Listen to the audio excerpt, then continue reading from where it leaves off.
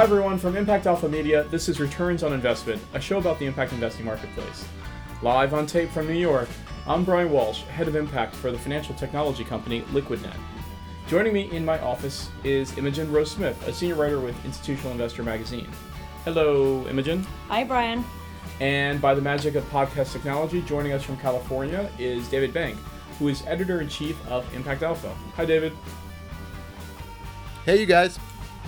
On today's show, we're going to talk about the impact of housing. As the old saying goes, there's no place like home. What's the role for impact investing in the U.S. housing market? David, in the aftermath of the financial crisis, banks retrenched from the housing market. Into this void stepped alternative investment firms like private equity firms and hedge funds. How has this played out?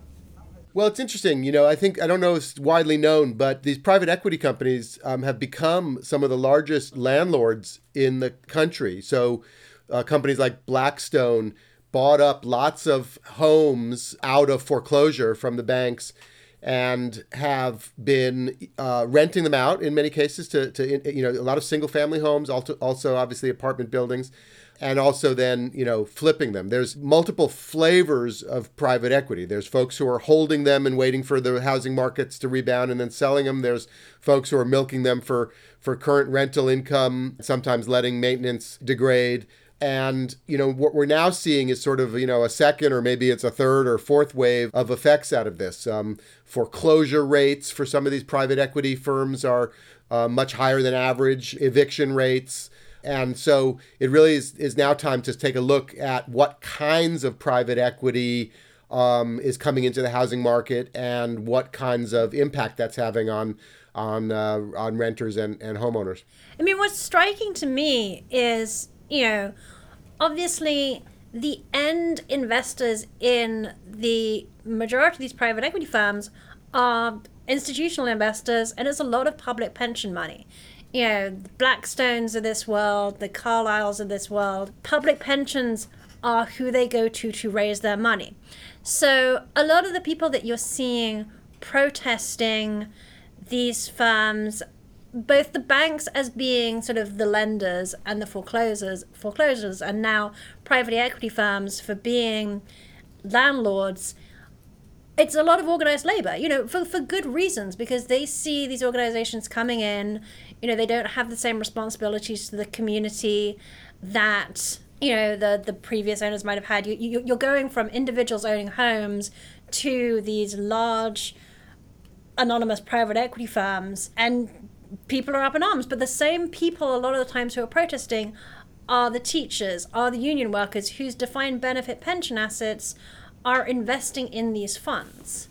So there's this really interesting disconnect in terms of how we think about housing and how we as institutions and organizations and systems choose to respond to that. And I think the other reason, though, that people are so upset is that the same organizations that profited from the subprime crisis appear to be the people that are now coming in and profiting on the other side.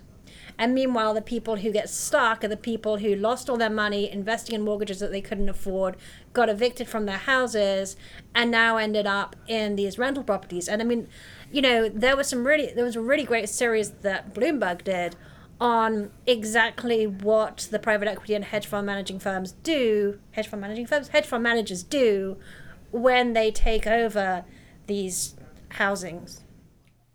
In fairness, I think, we should point out that in some cases, it was considered a positive development that these private equity investors were coming in. They were getting houses out of foreclosure. In some cases, they were fixing them up. They were making rental housing available sometimes in neighborhoods where there hadn't been any rental housing because it had all been single-family ownership. So at least at the outset, there was some high hopes that the infusion of capital was a good thing for the housing market. Now, I think there's nothing inherently wrong with private equity, right? There's not necessarily anything inherently wrong with renting versus owning, right? And I think that's a really interesting conversation and question to have. I think the issue is sort of when you just allow sort of private fund managers who have no sort of vested interest in the community to sort of run rampant, what are the implications of that, right? That there's no follow through, there's no thought about the broader effect that you're having. But Imogen, are those fund managers that are running these housing firms, are they following the laws? Are they following the regulations? They are following the rules. However, and so they are serving a need in the marketplace, and they are generating a financial return for their investors and earning a fee for themselves. But for example, what they might do, and this happened in Ohio when Magnetar went in and bought up a bunch of houses, they might seek to get the laws changed. So they might, for example, seek to lower taxes for home ownership, so they are paying less in taxes, which is in the best interest of their investors. However, it sucks for the town where they do that, because that means they've got to lay off teachers. And by the way, it's the same teachers who are in the defined benefit pension plans that are then investing in all of these fund managers. So they are following the laws, and they are following how they interpret their fiduciary duty, but they're not necessarily thinking about what it means to be the country's largest landlord.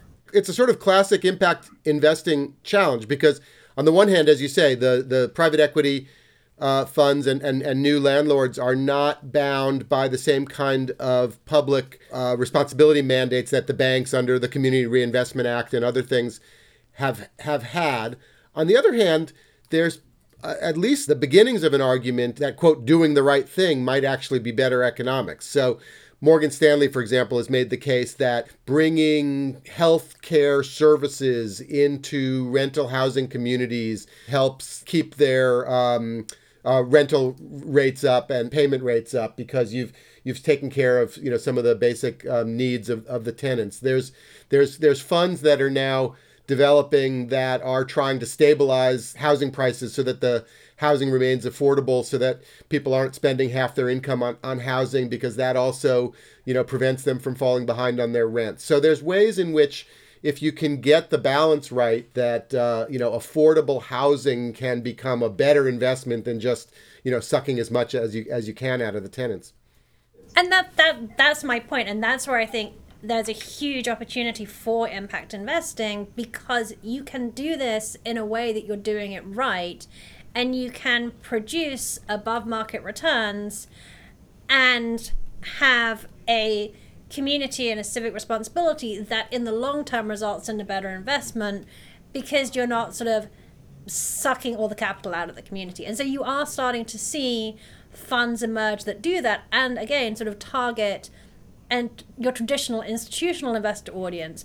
I could make the case, and Deborah Schwartz would argue strongly against this. Deborah Schwartz is? She is the head of impact, I believe, at the MacArthur Foundation. And she is sort of well known as being sort of one of the impact real estate investing experts out there. I mean, she's been doing this for a very long time and has a very good reputation. But the majority of the MacArthur's impact efforts were done using either endowment money, or using endowment money either in the form of loans or in the form of program-related investing. It's only relatively recently that they've looked into actually doing for-profit investing. You can make the case that by being largely focused on, either grant giving or PRI investing, that the PRIs are program-related investments, which are below market by their very definition, by the very legal statute. They have to be below market. So you can make the case that by focusing on that, the impact investing community has missed the larger trick of stepping into this void. They, in fact, this is something that the foundations are great at. They're really, really knowledgeable about communities.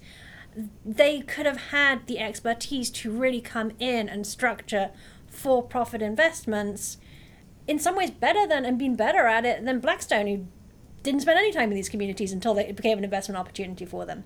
And so by not thinking about it so consciously as a for-profit opportunity, arguably impact was behind the curve.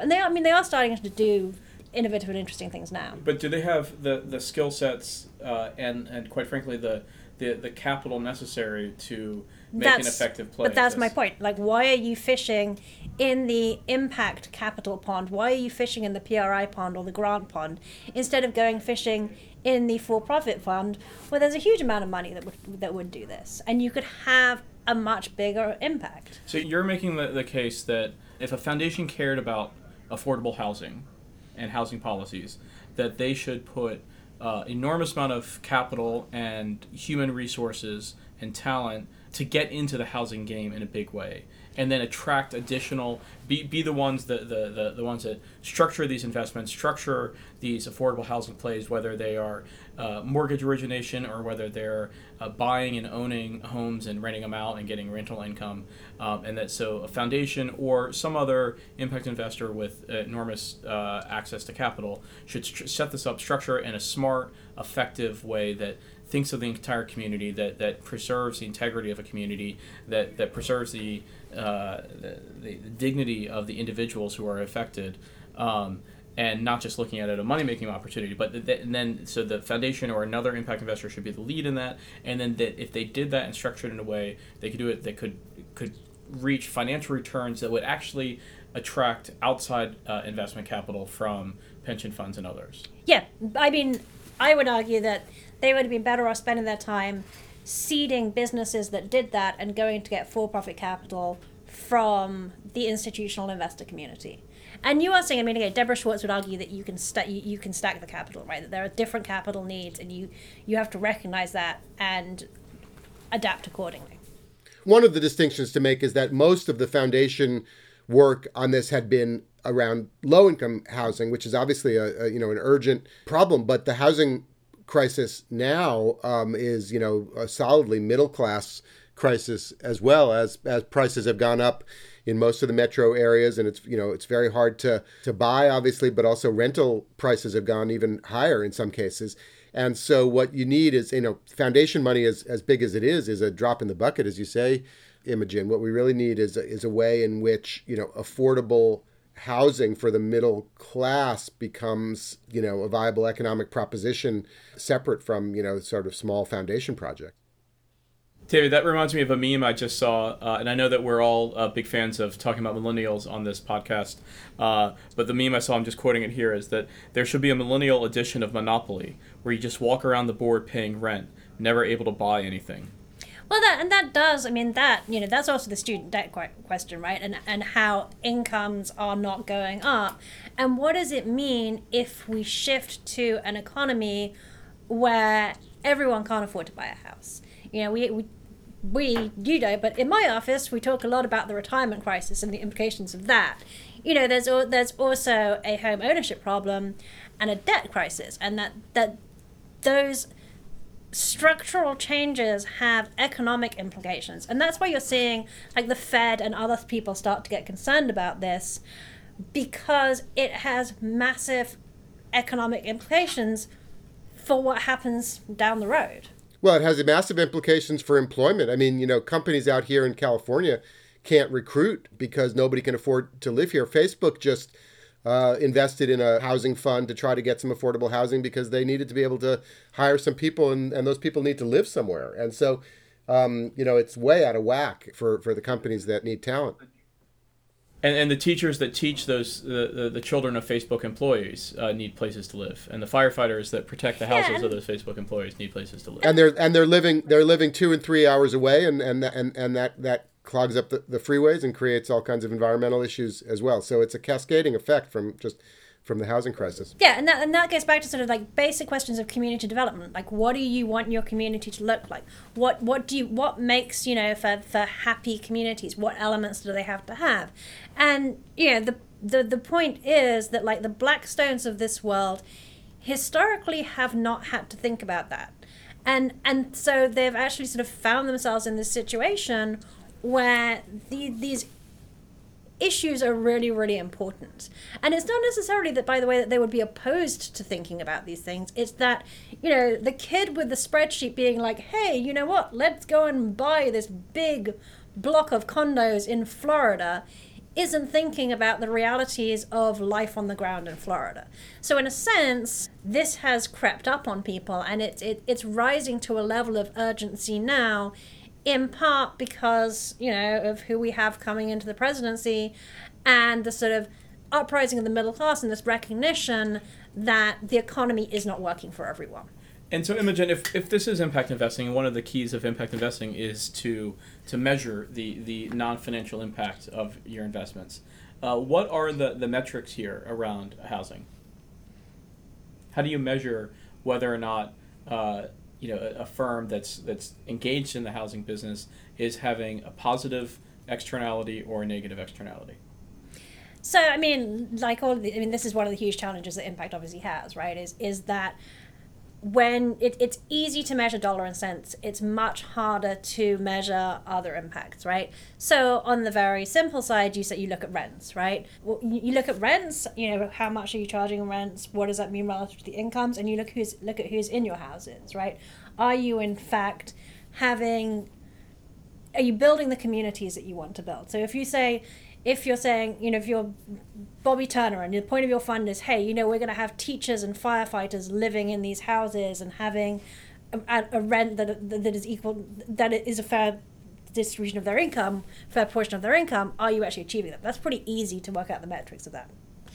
Then you have, the more challenging questions of, do you schools, are you putting schools into your community? Like, how successful are those schools? What are the graduation rates of the schools? If you're including, let's say, healthcare facilities in your communities, what are the impacts of that?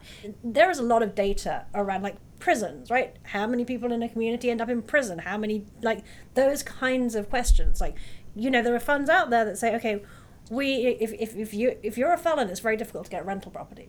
So the result of that is recidivism, right? So if you can cut down on recidivism by actually integrating people back into communities, that is a positive impact. So there's a bunch of this stuff it's another reason that people like this space, because it does have a lot of metrics. But it depends on what you're trying to achieve. Imogen, you skirted close to the topic that we vowed we weren't going to talk about today, which is the new administration. But I think it does bear mentioning in this housing conversation that the new Treasury Secretary nominee is likely to get questioned on his own role in the foreclosure and eviction crisis, because a bank that he ended up owning played a major role. Isn't that right?